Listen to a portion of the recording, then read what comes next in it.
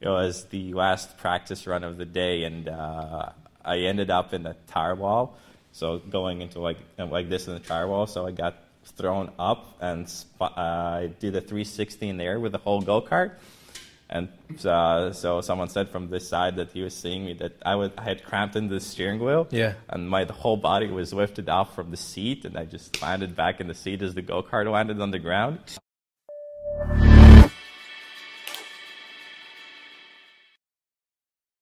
This episode of the BloomX podcast is brought to you by Nava Wilson LLP. Nava Wilson LLP provides services in real estate, corporate law, and litigation, and is committed to increasing access to and awareness of the justice system. Nava Wilson is also the legal advisor for YSpace, York University's incubator, and The Hub, the University of Toronto Scarborough campus's incubator. They are willing to provide up to $5,000 worth of services to a select few startups in Toronto. If you're a startup looking for access to legal services, contact us at the link below to find out more. Okay, and we're up. Perfect. Okay, so Robert, thank you for coming in. You're definitely one of the most interesting students that came out of the Universities of Toronto's The Hub. Yeah. One of the main reasons why I wanted to come on is talk about the litany of experiences you've had. So you're pretty much a race car driver, right? That built his own race car driver, a race car, and now you're also starting a company. Yeah, right? Yeah, that's true. So let's digest that a little bit. Let's talk about your driving history. How did you end up into racing cars? So that started about 9 or 10 years ago. Red Bull was organizing an amateur competition back in Latvia, where I'm from. So 9 or 10 years ago. Sorry, how old are you? So right now I'm 24. That was when I was 15, I think. When you're 15? Yeah. Okay. Yeah. Latvia let you drive when you're 15 and race cars too? Well, as I said, so there was an amateur go-kart competition. Amateur, okay. Yeah. Red Bull was organizing it, and I saw an ad on internet, I think. Mm-hmm.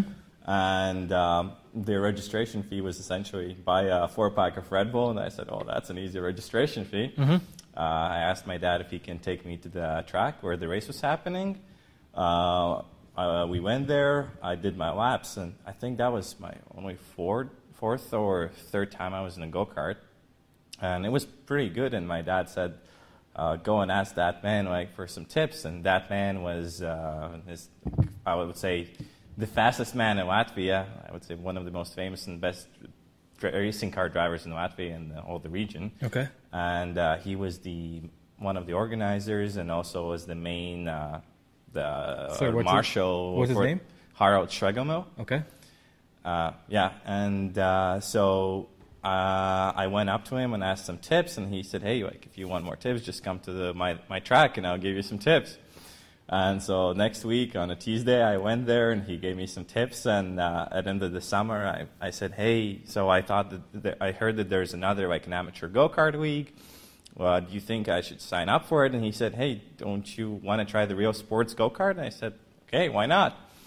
And after one session, he said that next year he's making a racing team, and he asked me if I want to join. Okay. And 1 month later, I was already sitting in my own sports kart and having my first practices, and that's how I got introduced to racing. Nice, man. And from then you fell in love with the sport? Oh, yeah, it's an addiction. It's an absolute addiction, and I fell in love with the sport, and I've met a lot of people through the sport, and it has given me a lot of opportunities and also great life experiences. Definitely. So in what sense? What did you get out of it the most? Adrenaline.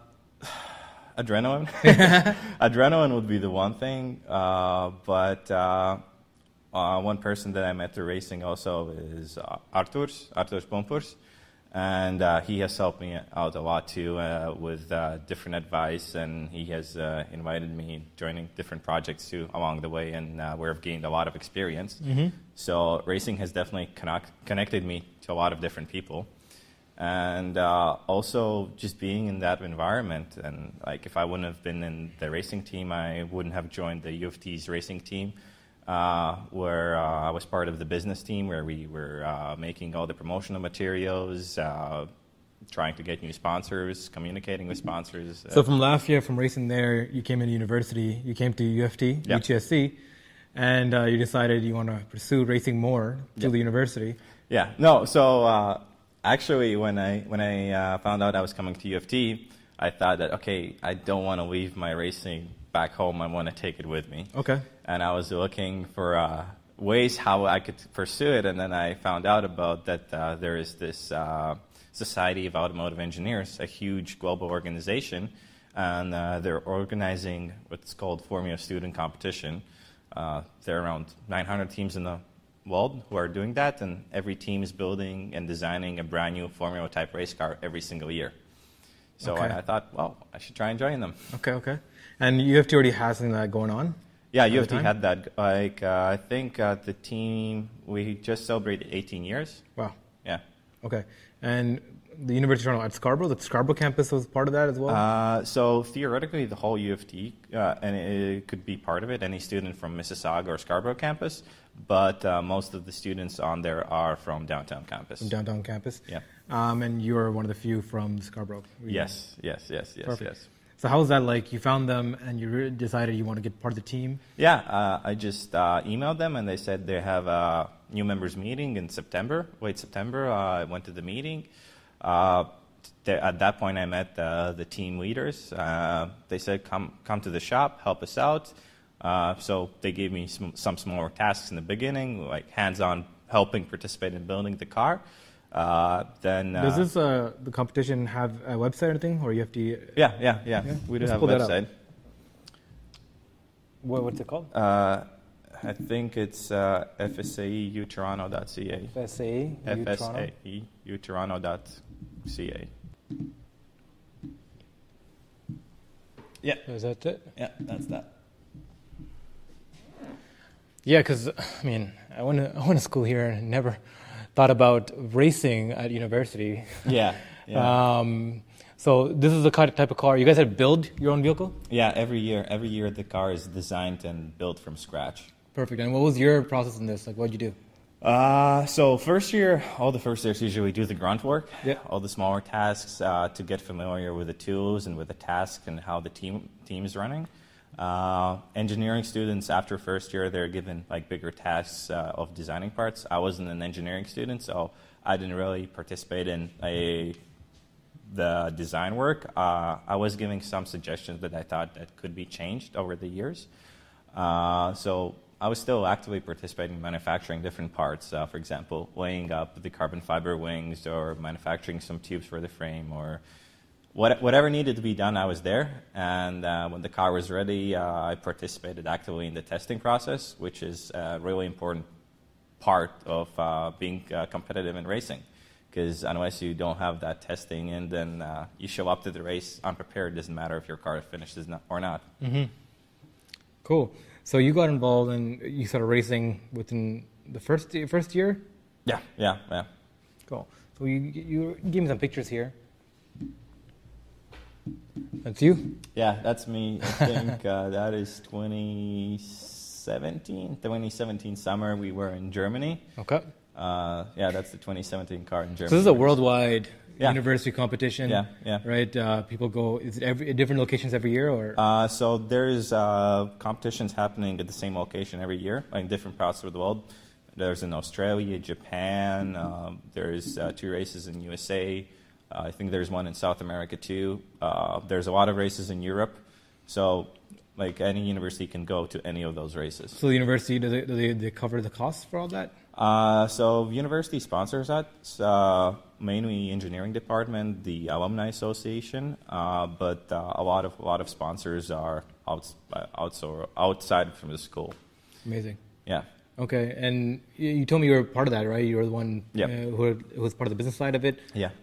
Chasing sponsors, chasing them to Yeah. come help with it, Yeah. help us Yeah. out. Like, what was that journey like? Was it easy? Was it a challenge there? It was challenging, of course, but usually you find people who are also passionate about racing, or they were in engineering in university and they thought, oh wow, if we would have this in our time, then it would have been so cool. And so they associate with the idea. So those are the people who are more invested in sponsoring us. Mm-hmm.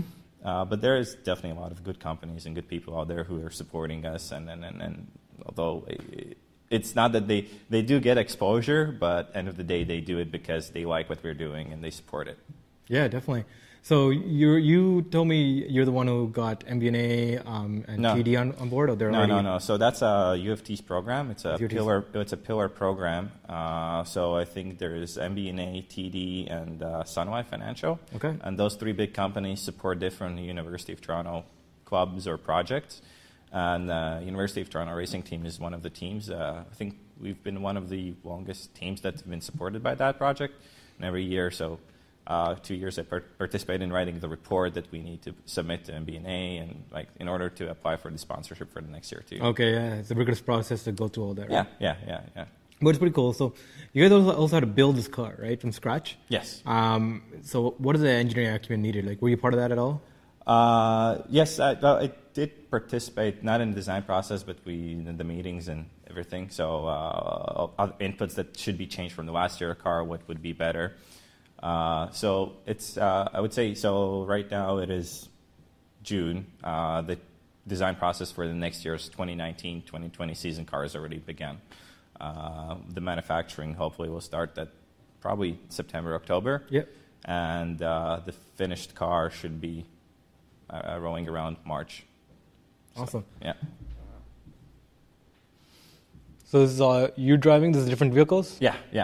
So this is a UFT sponsored drive, right? Yes. This is UFT's vehicle. For the competition, the worldwide competition. Yeah. We also race on the side and other competitions. So this was the formula that, so I was, so after my first season, the team owner, Harald Schwegelmilch, so he said that the best person who had the best results in the team will have a essentially sponsored practice day with a Formula Master car. Yeah. And that picture is from that day. And so me and another my teammate, so that was our first go-kart season, and both of us were very competitive. And so both of us in the end got awarded that drive, and that was the best reward, and that was like another drive for me to push further and to be a better driver. So for the reward for winning a go-kart race was for the not even just being a really progressive driver and then winning and being good. And the reward is driving this. Yes. So what is this, and why is it different from other vehicles? So that's a Formula car. Is it a Formula One car? No. It was Formula Master. Okay. I'll tell you honestly, I won't remember perfectly the specs of it, but it was really fast. It was terrifying in the beginning. Yeah. Because at that point, that was definitely the fastest vehicle I've ever driven. And we arrived at the track and it was raining. And so the first time we had to drive, it would be in the rain, and that added even more to the pressure. So, but we handled it pretty well. And then. So how do you deal with that when you're driving a vehicle this fast and that's that light, right, in the rain? How does it handle differently? So in the rain, so these cars they don't have traction control or ABS or nothing. So manual. Yeah, I did spin around in the beginning, and then I ended my session also spinning around and ended up in grass because. As I said, it's a different animal from anything, from a street car or a go-kart. So, but that experience was just absolutely phenomenal. Well, this is normally what you drive. Yeah, that's what I started in. That was the go-kart. So how are these different from the regular go-karts that you can go? So the regular go-karts that you go to these different racing halls are usually they're bigger, they're bulkier, they're heavier, and the engine's slower. So these ones are running two-stroke engines, which are super small, super light, compact, and they're high output power. And so go-kart like this, it's like a single-gear go-kart, but it goes up to 120 kilometers an hour. And together with me, it weighs, 130-something, 140 kilos, which is nothing. Yeah. And that's the... Every driver that does any type of racing goes back to go-karting. So it's that's the purest racing there is. Yeah. It's so much fun and so much, there's so much thrill in that. And it's definitely. How fast do these go? So these one go around 120 kilometers an hour. 120 kilometers an hour, that low to the ground. Yeah. With no real protection. That's No. Do you ever get injured or anything? No, I didn't get injured. I got into one smaller crash. It was actually the same track. I might even say that was the same race weekend when this picture was taken. It was the last practice run of the day, and I ended up in a tire wall, So going into like this in the tire wall, so I got thrown up and I did a 360 in the air with the whole go-kart. And so someone said from this side that he was seeing me that I had cramped into the steering wheel. Yeah. And my whole body was lifted off from the seat, and I just landed back in the seat as the go-kart landed on the ground. Jeez. So it was all good. I didn't get injured or nothing. Yeah. The kart was it wasn't bent up really badly, but a lot of fixing needed to be done for the next day. Yeah, you're telling me like this is like almost a full body workout controlling these things, right? Because of the G-forces you're pulling, right? Yeah. Your body needs to act as essentially an extension of the car too. So like it's how you drive, how you're sitting in it, and so it's a lot of fun, and it's technical too. It's a great picture. Yeah. Yeah. And this is a different kind of vehicle. This is different. Yeah. It's these cars are actually made in USA, in North Carolina, I think. Are you telling me this is a standard racing vehicle? Yeah. So they have like two different body styles, like a coupe and sedan. This is the sedan. There's also the coupe body style. They're running a 4-cylinder Yamaha engine, like from a motorcycle. Okay. It's carbureted. It's a solid axle in the rear. There's no differential.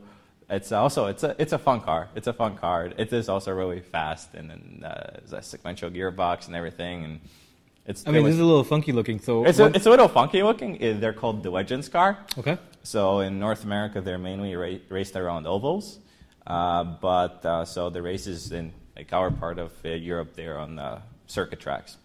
Yeah, this is like a old school Ford or but it's like the bodywork is fiberglass, and it's pretty new. Yeah. No, for sure. So it's made for racing. Yeah, it's just literally made for racing. It's called Legends Cars Racing Series. Yeah. For is it a beginner series? No, or it's not. I would say it's a beginner. It's like anyone can race in it. Like as soon as you get a racing license, you can, if you want, if you have the funds or the means or the way how to get access to that car, then you can do it. How much did it really cost? Do you know? I wouldn't know, to be honest. Yeah? I wouldn't know how much is a new one, yeah. You drive them, Yeah. So this is a video you shared with us. Yeah, that's you driving one of those vehicles? Yeah, that's that vehicle from the same race. Yeah.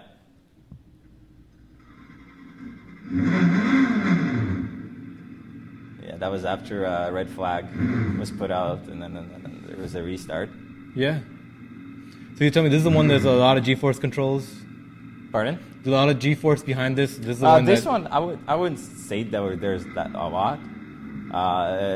Again, is it because you're in a closed body or? No. It's I would say it's just like it's again technical driving, because again there's no technical ads, right? No ABS, no traction control. So I did struggle in the beginning of driving this car in that track, and so. You're telling me it's a challenging track, right? It's a challenging track. This was in Germany? No, it's in Latvia. Latvia. Okay. This is in Latvia, and then like the first time I drove on that track was a day before this video was made. So it was maybe a foolish decision for me to decide to jump into the track that I had never driven on before, but it was okay. It ended up fine. Nothing bad happened in the end. Just a little bit. The result wasn't that good, but at the end of the day, I had fun. I did learn the track a bit better, and again had a great time.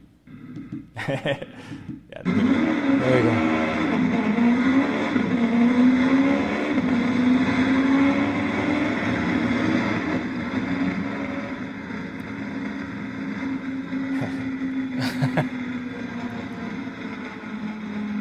So that's a lot of torque behind that engine, I'm guessing. There is a decent amount of torque in that engine, yeah. Yeah, because it is geared a bit differently.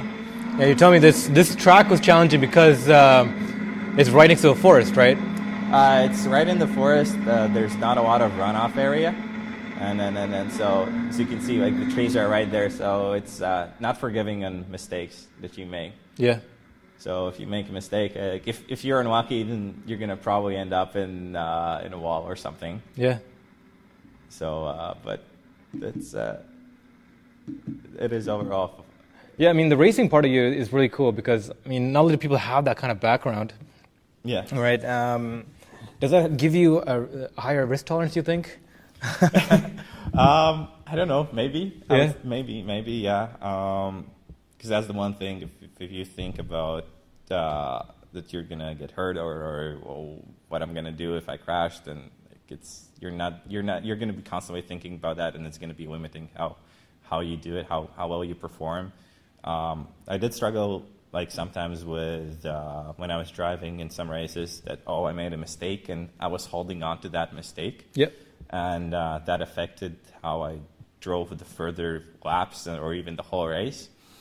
And you need to learn how to like essentially get rid of that feeling. And I would say that I'm trying to keep that thought for all other parts of my life, because if you make a mistake, okay, you did it, move on. Like, don't think about it. If you linger on it, then it's going to affect everything that you do further, right? Yeah, I mean, I can definitely see the progression from this to entrepreneurship, which you're breaking into now. The idea of risk tolerance and exactly like that, learning from mistakes and being able to move on.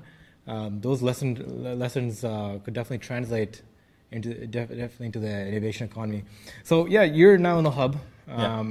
Past 3 months now. You started 3 months ago, I think. Around, I think 3 months are coming up right now. About 3 months, right? And you came in here with the express concern to create like a photography tool. App? In a way, yeah. Platform. That's a better accurate word. Yeah. So what got you from cars and driving to photography? I don't know, to be honest. So I kind of always like taking pictures, and so it was a couple years ago. My dad gave me his old camera, his old DSLR. I think it was 600D or something. Okay. I took the camera. I read about it. Actually, read an instruction about it, because you can learn a lot of things from instruction too. But I just took the camera, started walking around, taking pictures, and taking more pictures and more pictures. And I thought, I kind of like this. And I got a better camera and started taking more pictures. Went to some races, took the pictures of the race cars, and then so it's just naturally. It's a way for me to just relax. I would say, just take pictures of cityscapes, or whenever I'm outside the city in a park or in a trip somewhere, like take picture of like an animal I see or nature, some really nice landscape. Yeah. And I think it's also a way for me to relax. And when I was thinking about it, it would be pretty cool to earn money with this, or how to sell pictures. And then I thought about a way, how do actually these photographers, how do they start like putting themselves out? How do they start earning money? And that's how I came up with the idea of like needing that kind of platform. So your platform is called Snap-in Pro? Yeah. So what is Snap-in Pro? What does it do, and why are you doing it? So essentially, it's a platform. You can look at it from two sides. From one side, I solve a problem of a person who is looking for a photography service or videography service. The only tool right now you use it, or two tools essentially, is from mouth to mouth. Like someone tells you about someone who did a good job, or you heard that he's available for whatever gig you need to have. Or the other one is you Google.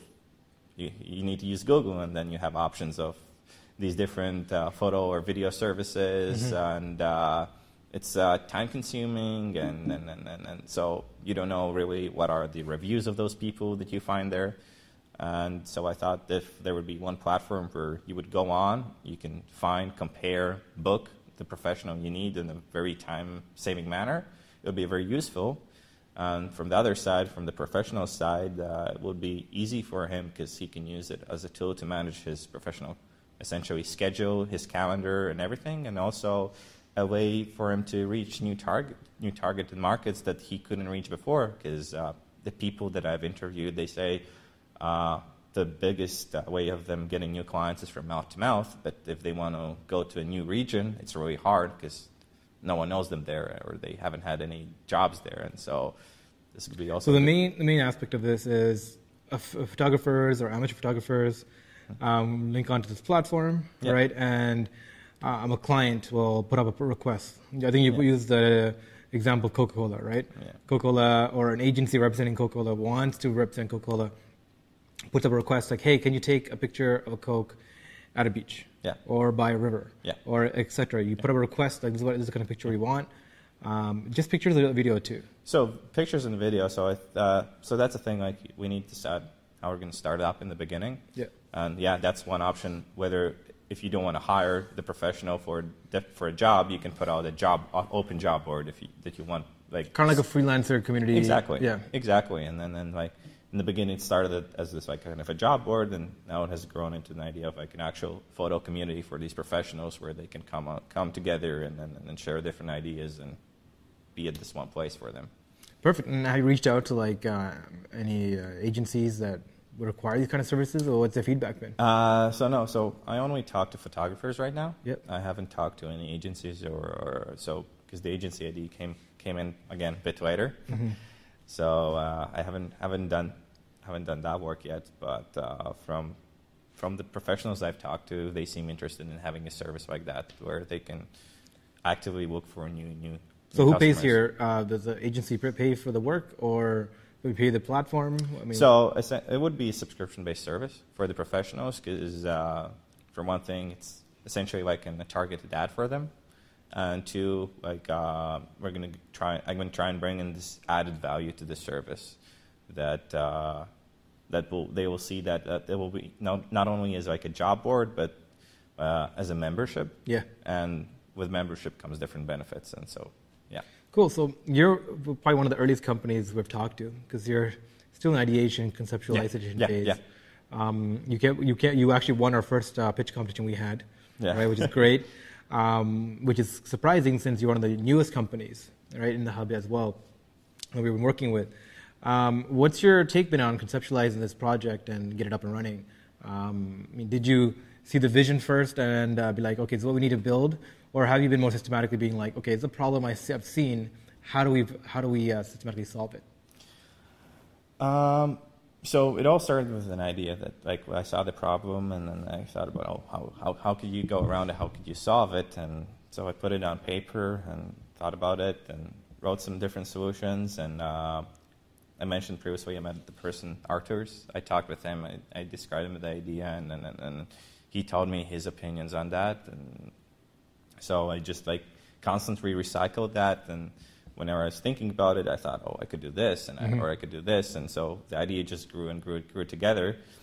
And so started with the problem first. You noticed the problem first. Yeah, like, it was started with exactly. If you start with a problem and you think about what could be the solutions, or you try and researching if maybe there is a service like that. Yeah. And when you do this research, you see these different services, and you think, well, why did they do this in this way? Why didn't they do it in this way? Or they offer that, but they don't offer that. And so you just keep combining these ideas. And like at the end of the day, like I'm still like thinking about different stuff that at the end of the day that I'd like to add to this service. But the one thing that you need to understand is that you need to start with the basic package, right? The small thing, and then you can expand. No, definitely. So that's interesting. So you experienced this problem first, or you feel the pain of this problem? No, I didn't. I wouldn't say that I experienced it. I was just thinking about that there is a problem like that. And so how do you qualify, or are you still quantifying the limit of that pain? Right? How much do people experience this as an issue, right? Mm-hmm. And how much are they willing to pay for it? It correlates, right? Yeah. No. So.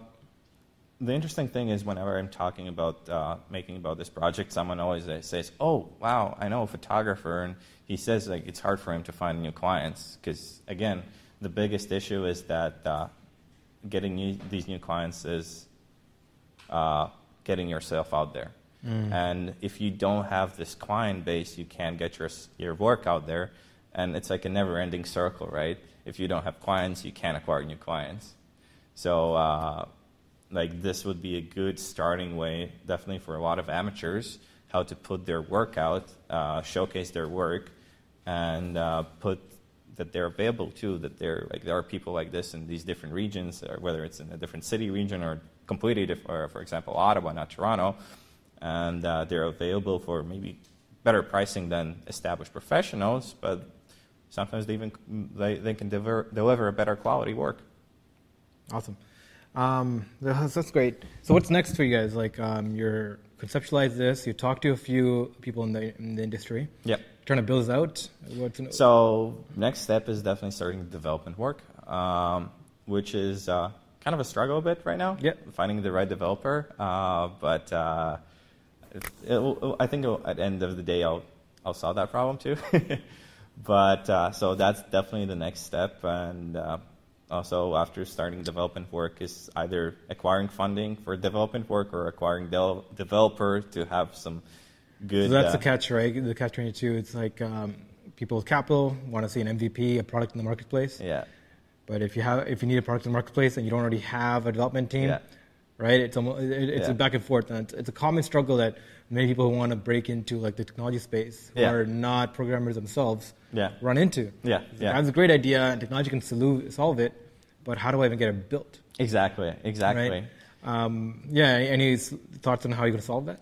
So I've been talking to one of my friends. He's a programmer. We'll see what happens with that. I would have a team back in Latvia that are ready to develop it if I would have the funds. So I have these different options, and so a good solution definitely would be acquiring some funding. Yeah. But as you said, I need an. So there's a new model developing. I've worked with a few dev companies that have employed this, and we employ it very strategically. Mm-hmm. Is that, I mean, this is exactly what it is, right? You need capital to build a product, but to build a product, you need capital. Yeah. Right.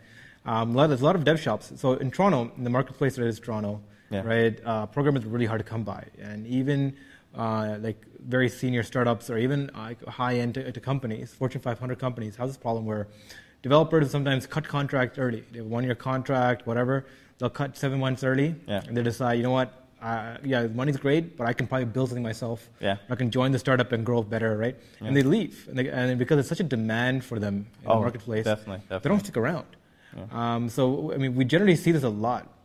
So there's a lot of dev shops or even startups. What they do is two ways, right?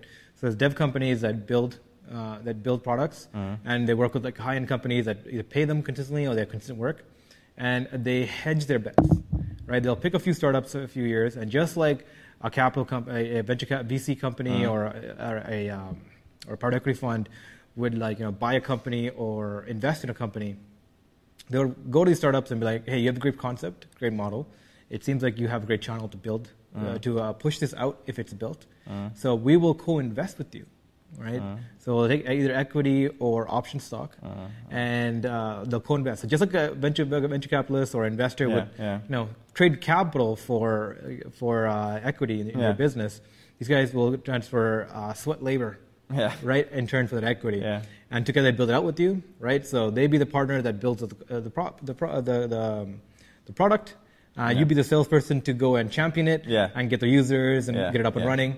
And then when you do get the capital raise at a high level, right, they exit. So it's profitable for the dev companies and it's profitable for you guys, right? That's definitely a good solution, and that would be definitely really an easy way out to say. That would be really good. But there's also other different challenges that. For example, like I'm from Latvia right now, and so I was looking into what needs to be done to register the company and everything, and I realized that that actually is also a problem for me because I realized that I need at least one Canadian national on board on registering. Gotcha. Yeah, so if you want to register here. Exactly. So every week you'll find these different new challenges, right? That's surprising. That's the problem I've been talking about because we have a lot of people, especially UTSC is one of the most has the highest population of foreign students. Yeah. City of Toronto, of course, it's a huge number of immigrants coming in. Yeah. And what are the solutions here for that? I would imagine there'd be better solutions in place. So maybe there are. So I was just looking through the government website, and then so they said you can register as an international. Your limited partnership or limited company, but you need at least 25% Canadians on the board. So that's the solution right now.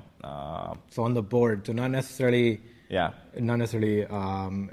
employee, but board of advisors. Just on the founding board. On the founding board. Yeah. So do they have to hold equity? So that was written there. So I'm not 100% sure. So 25% of the company has to be owned by a Canadian or a series of Canadians. Yeah.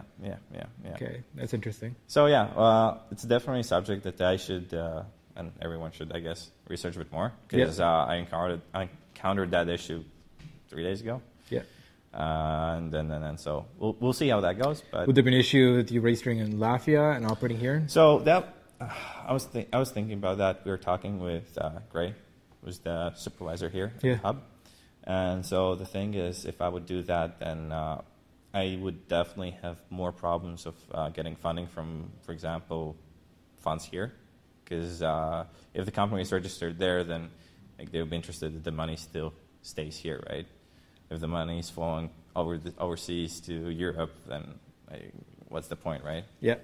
So I definitely understand that it would raise issues, but I think it'll be just more interesting and even a bit more challenging to do it here. So why not try and do it here? No, absolutely. Yeah. Yeah, that's a really interesting problem to see, because we don't really deal with a lot. I haven't, at least myself, dealt with a lot of like people who have immigrated here. Yeah. We're still in the process of being a naturalized citizen, becoming a naturalized citizen, wanting to start a company or a business. Have you talked to anyone who has challenges before? No. Have this challenge before? No. I guess it's hard to find. Right? It is. Yeah, and the hub it's interesting. At the rate of the hub, there are so many different people from different nationalities coming in here, but none of them had this issue because they have Canadian citizenship, right? Yep. So there definitely have been people who have done this, who have gone through this, but I haven't had any contact with them yet. So we'll see how that goes forward. Yeah, that's interesting. Okay, so you're right now in the trying to figure that part out, and you're trying to figure out how to get the MVP built out. Yep. So quite a lot of pretty much stuck in that beginner stage. Trying to launch your. I would say, it's. I wouldn't say that it's stuck because either way, every week I see some progress done in whatever research I'm doing or getting the numbers that I need for the market analysis or anything. It's just there are these couple bigger steps that I'm trying to plan for and then like overcome them, right? Yep. So yeah. Yep. But those two are I would say even the registering process. I think I'll figure out the solution for that in a week or so. But the development process might take a bit longer time. But I know that I will overcome that too. Yeah. No, of course. These are the challenges put forth as you solved whenever you want to launch anything new, right? But it's unfortunate that that's an extra hurdle that needs to be done, right?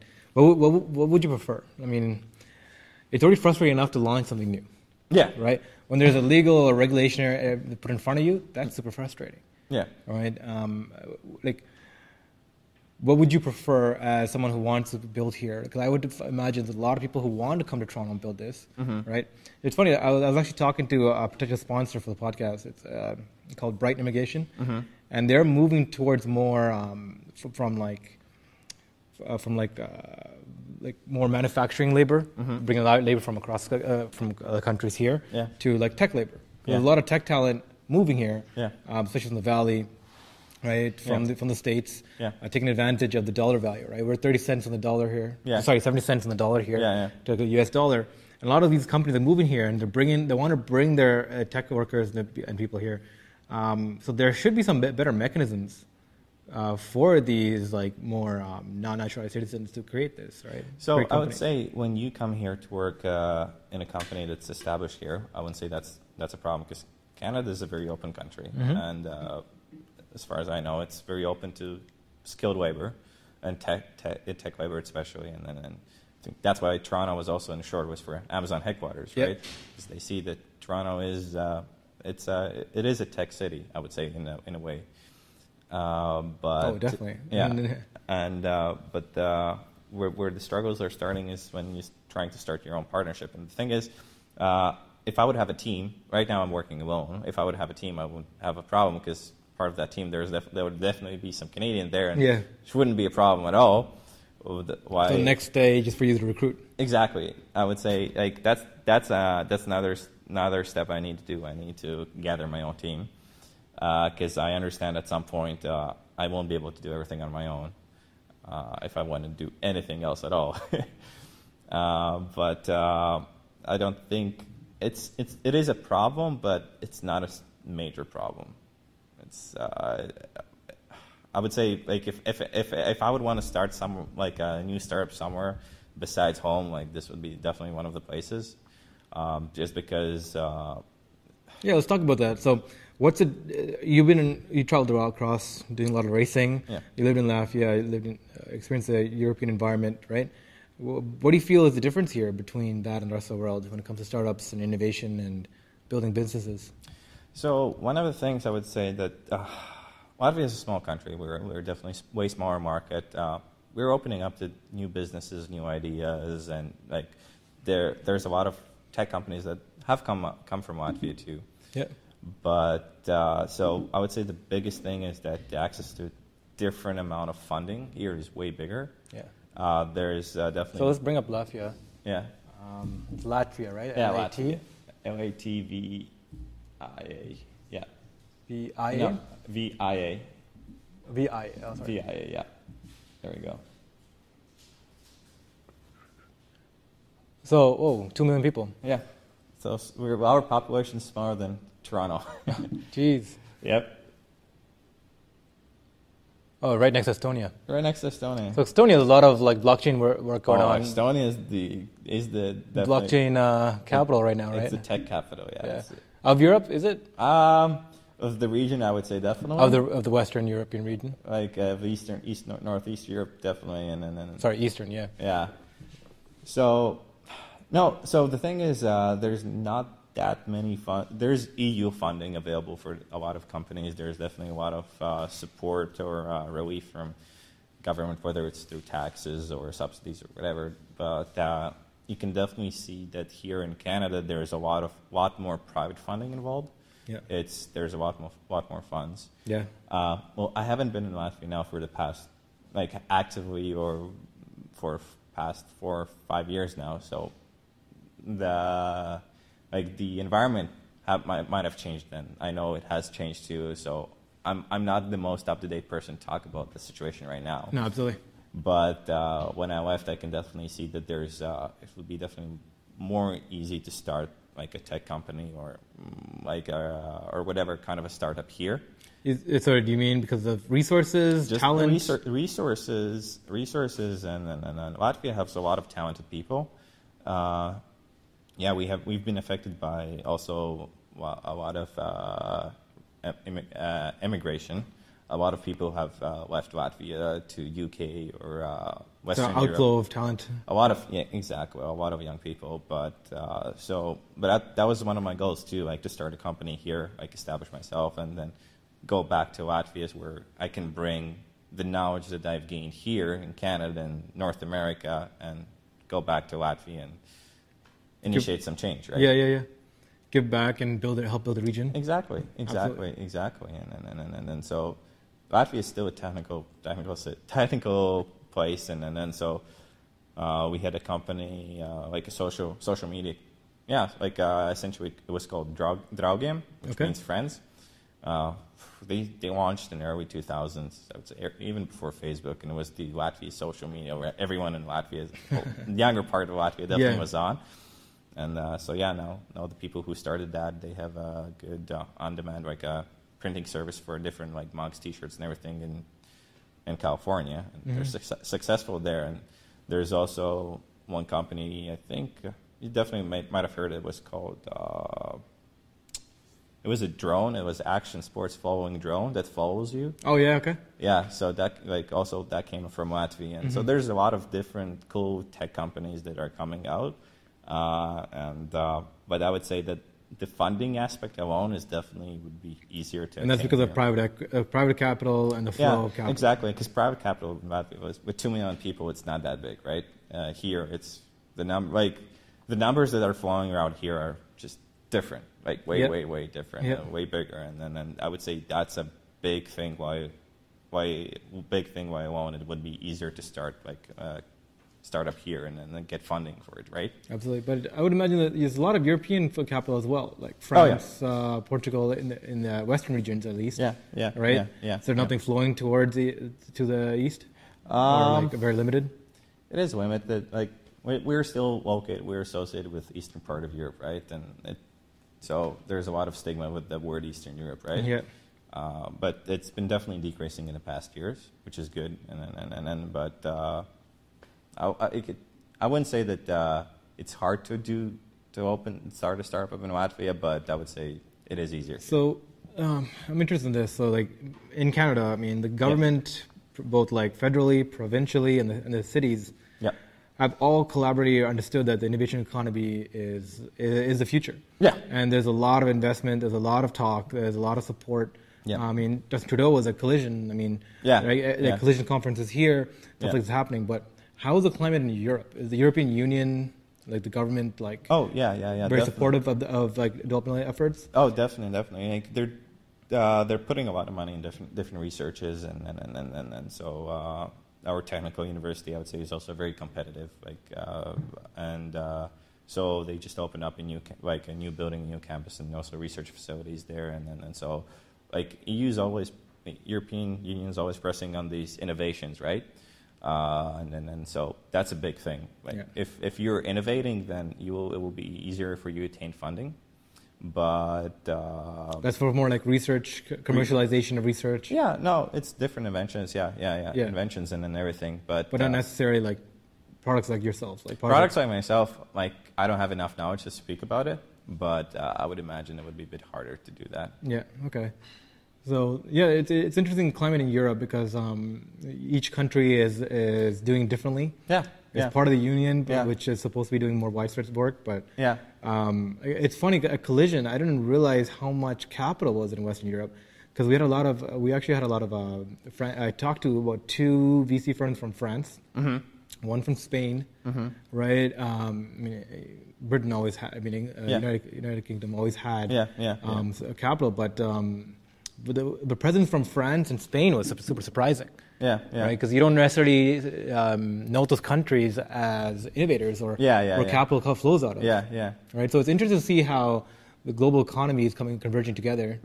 And it's cool that Toronto's the hub of that. No, it's definitely I was about to say, well, that's why they're here because they see the potential of being here, and then so the innovation that's happening here.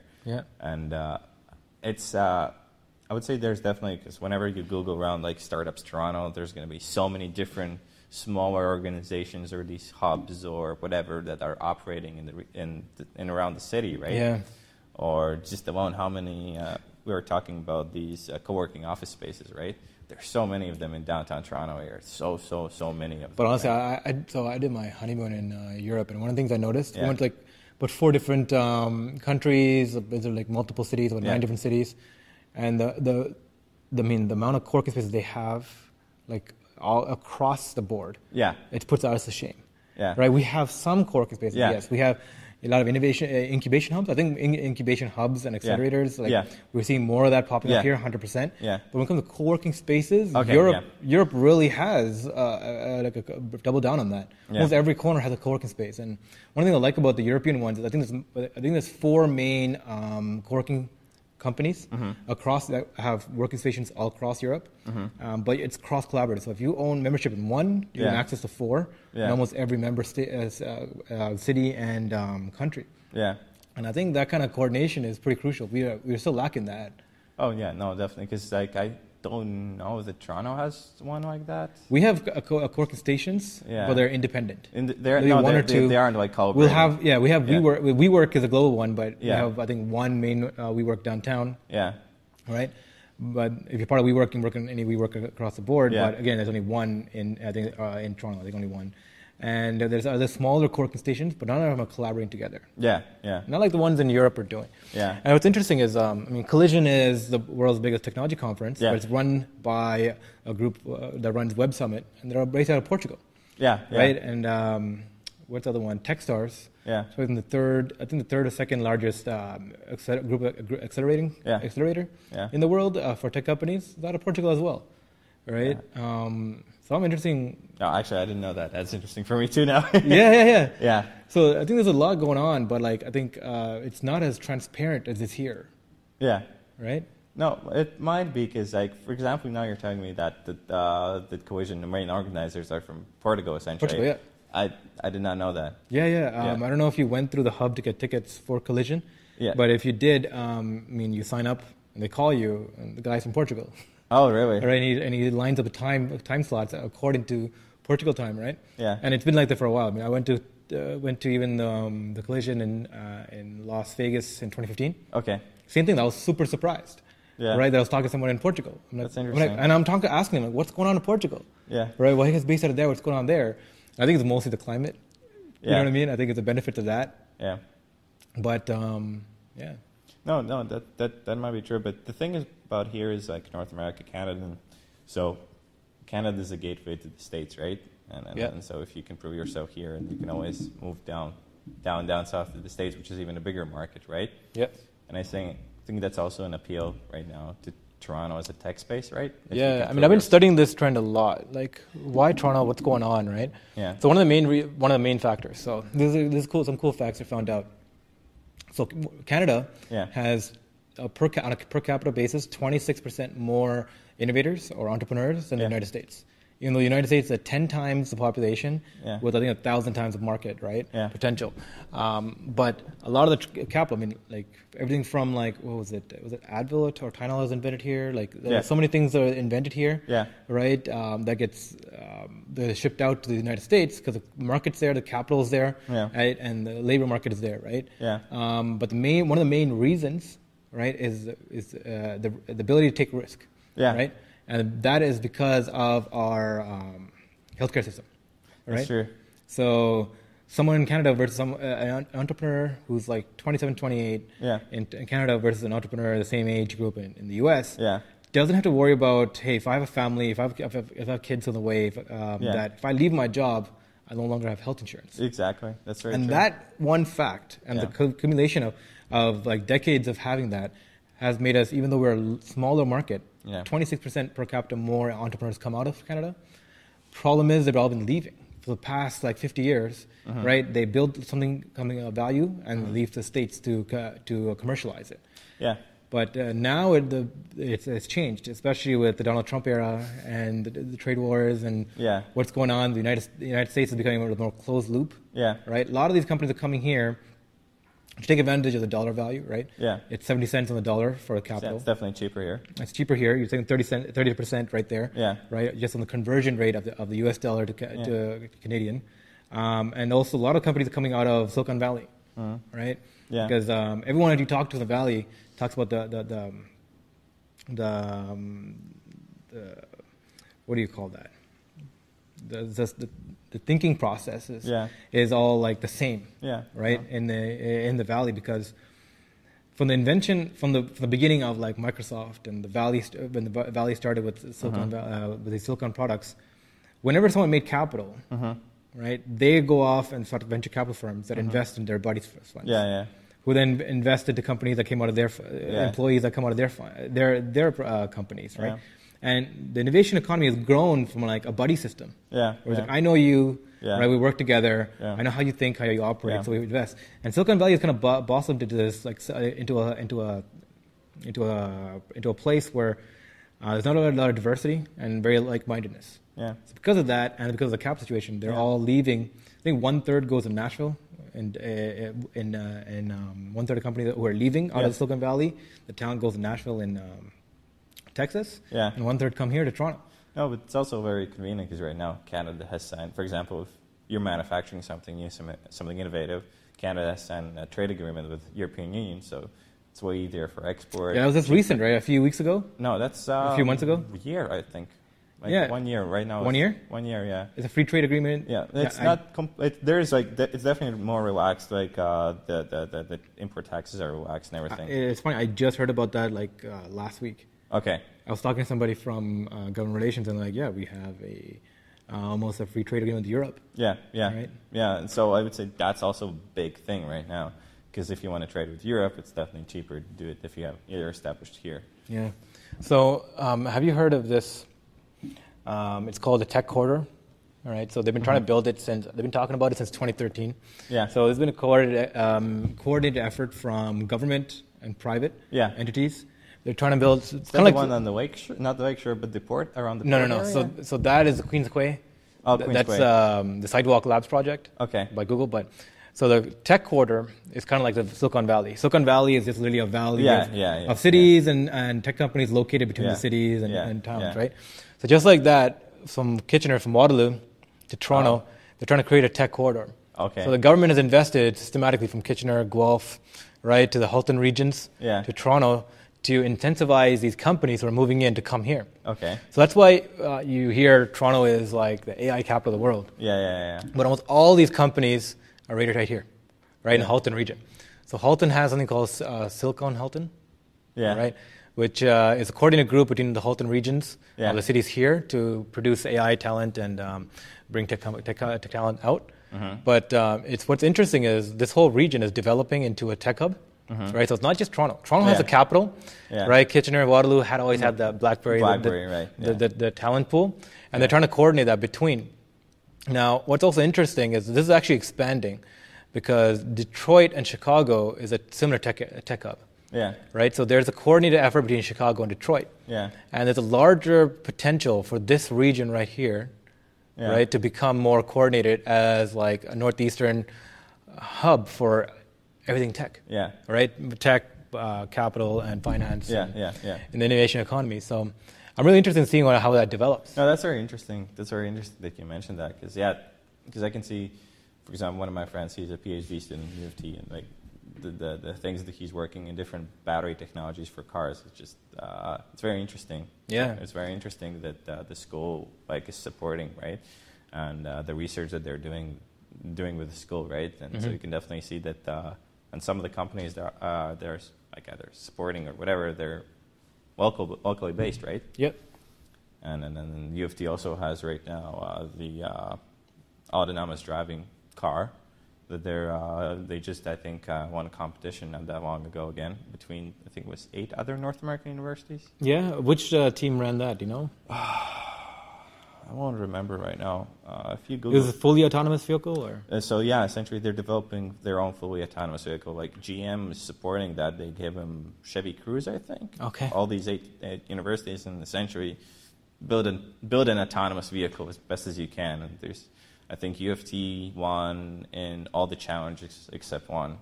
Who's running the challenge? Because I've heard of. I think it's the Society of Automotive Engineers. Because they're a big one. Because they run they run UTAT, rocketry. Okay. Where university has the team UTAT. Essentially, they build a rocket. Oh. And they have competition in the States, and so it's also very interesting. So are you tied into all these competitions? Are you interested in that too? Or you hear about them? I know about them. So the thing is about all those engineering clubs, they're under one group. So you talk with each other. We know about each other. So, yeah, there is also the solar car. So I would imagine, this is one of my first questions I asked you, right? Yeah. Like, why do you go into photography when you have such a background and passion for cars, and there's so much going on in the autonomous space, and you already have the access to these talent pools? So it's interesting, yeah. Or something that you want to partake in the future? No, like cars and racing and engineering has always been like an interest for me, right? So maybe I would have done a different decision if I would have gone for engineering in university, because then I would have more of a technical background to achieve something like that. Yep. Or like doing that sphere. Sorry, what is your background? What are you studying right now? Economics, political science, and anthropology. Nice. Yeah. So sometimes I think about that, but then again, I think that from the other side, that maybe it's better that I'm studying this while I have all that background and like absolutely knowledge in engineering, right? Yeah. And like no one says that. For example, I never know what's going to happen with this photo community project, right? It might fail, it might succeed, but yeah, that was my me and Gray actually talked about our confusion about this, because we heard about you helped build a car and you raced it and you faced it off against 26 other universities, and I'm like, yo, that's such a cool space. Why are you leaving that for photography? Until I heard about your platform. Yeah. Like, okay, that's a monetizable platform. It makes sense. Yeah. It's a great system. But the space is just so the engineering side of cars, autonomous vehicles. There's so much going on there. I'm pretty sure you can find a fit there. Yeah. If you wanted to. If I wanted to, yeah. I would say I could try and find something, but as I see it right now, it's very hard to predict right now what's going to happen with, for example, with automotive sector. Because, everyone's investing in the battery technology. I think Germany is banning from 2025 or 22 all sales of new combustion cars. Yeah. Or Is that just Germany? I think it was just Germany. I like, don't take my word for it. Yeah, I was under the impression it was Europe as a whole. No, was concerned I don't think so. Yeah, but like it's definitely moving in a very interesting pace and everything. But then again, you never know. Like right now, still the limiting factor is the battery technology. I mean, the main thing is lithium, right? Yeah. How it's lithium-based batteries and lithium is so rare and resourced. Not even that. It was just limiting to how much power it can hold, right? Yep. And so all that, but I don't. I'm not certain about myself that I know enough, like to jump in that sphere. Yes, I do know. Like most of my friends from university right now are engineers, and so also from the racing team, right? Yeah. So all of them well, I mean, Mitt, who just came on before you, Yeah. right? He's a CFO. He's an accountant. Yeah. And now he works for a self-driving startup, right? So he leverages his accounting abilities Yeah. into the self-driving vehicle, but into the startup. But because of the startup, he wears multiple hats. Now he's running sales, running HR, running all the different things, and he can explain the product better than the lead engineers, right? Most of the time, because he's a non-technical person. Yeah. And I feel like there's still that mirroring of skills that's required, Yeah, right? I mean, no. technical people are not the best communicators, 100%. Yeah. No, it definitely depends from case. But no, I understand what you're saying. And I understand. Like I remember when I was talking to Gray, and he saw the picture, and it's like, wait, explain this. And then I told him about that technical and racing background in U of T racing team. He's like, why the hell are you doing this photo project? And I said, well, why not? Yeah, I mean, ever since I heard your story, I've been talking about you to almost every single person I met, because I'm like, yo, there's this guy here, there's this guy who's like racing cars and building cars in university, and I never knew it was a thing. Yeah. Right, and everyone's shocked. And like, I talk more about that, and then I'm like, oh yeah, by the way, he's working at a startup, right? And like almost every person, I'm like, yo, like if they ask about the hub, one of the first person to talk about is you, because it's such an interesting story. No. Like everyone just like, oh shit, Yeah. this guy drives and he built a car. Yeah. But now as a photography company, it's like, wait, what's that loop? Yeah. Right? How did I end up there? No, so maybe you can lump it together. I think that's how I also started my presentation for the pitch competition. Was I come from racing background or racing, and in racing you need to look for these right angles, right opportunities. And photography in a way is the same thing, right? Nice. You just need Good way of positioning it. Exactly, and I do like taking pictures, and the thing is, I do like going to races and taking pictures of the races too, and so it's still it kind of, in my mind it ties together. I understand why it doesn't really tie together, but for me it was this idea right now. I see a potential in it. I see potential in it monetizing. I see potential in it like growing in something bigger, and that's why I'm working on it. And if I would have a different idea about like an automotive or engineering or whatever, I would definitely do that. And maybe I would be better off in a way that I would know more people in that sphere, or they could help me better in like with different suggestions. But then again, like I ended up here, and I'm not saying I regret it, or I'm not saying I'm doing worse in it. And so it's definitely interesting. I definitely understand the confusion that people have. But as I said, like I'm not saying this is the last thing I'm going to do, right? Yeah. So let's wrap up on that. What is next? Like, what do you have any other visions? Do you have any other ambitions that you want to do next? Like, so my long-term... You're going to be graduating soon, right? So, yeah. My long-term ambition is to, at the end of the day, I can some years go back home and do something there in Latvia. Help build up the region, like you said. No, yeah, like build up, do something in a bigger scale, or whatever that would be, and like can't tell you what it is right now. Okay. But my goal is ultimately to go back and then like give back my knowledge in whatever way I can. Yeah. But right now the next thing is just like snapping. That's my next thing, and then so right now my future plans are kind of tied to that. Yeah, definitely. And then still looking for some driving opportunities. Yeah, I'm always looking for that. And awesome, buddy. Yeah. So we'll definitely keep in touch about all that. Yeah. Any way we can help out, we're always here. Yeah. Right. Thank you. But thank you for having me here. Of course, man. Yeah. Right. Thanks for coming on. Right. Awesome. Cheers. Cheers, buddy.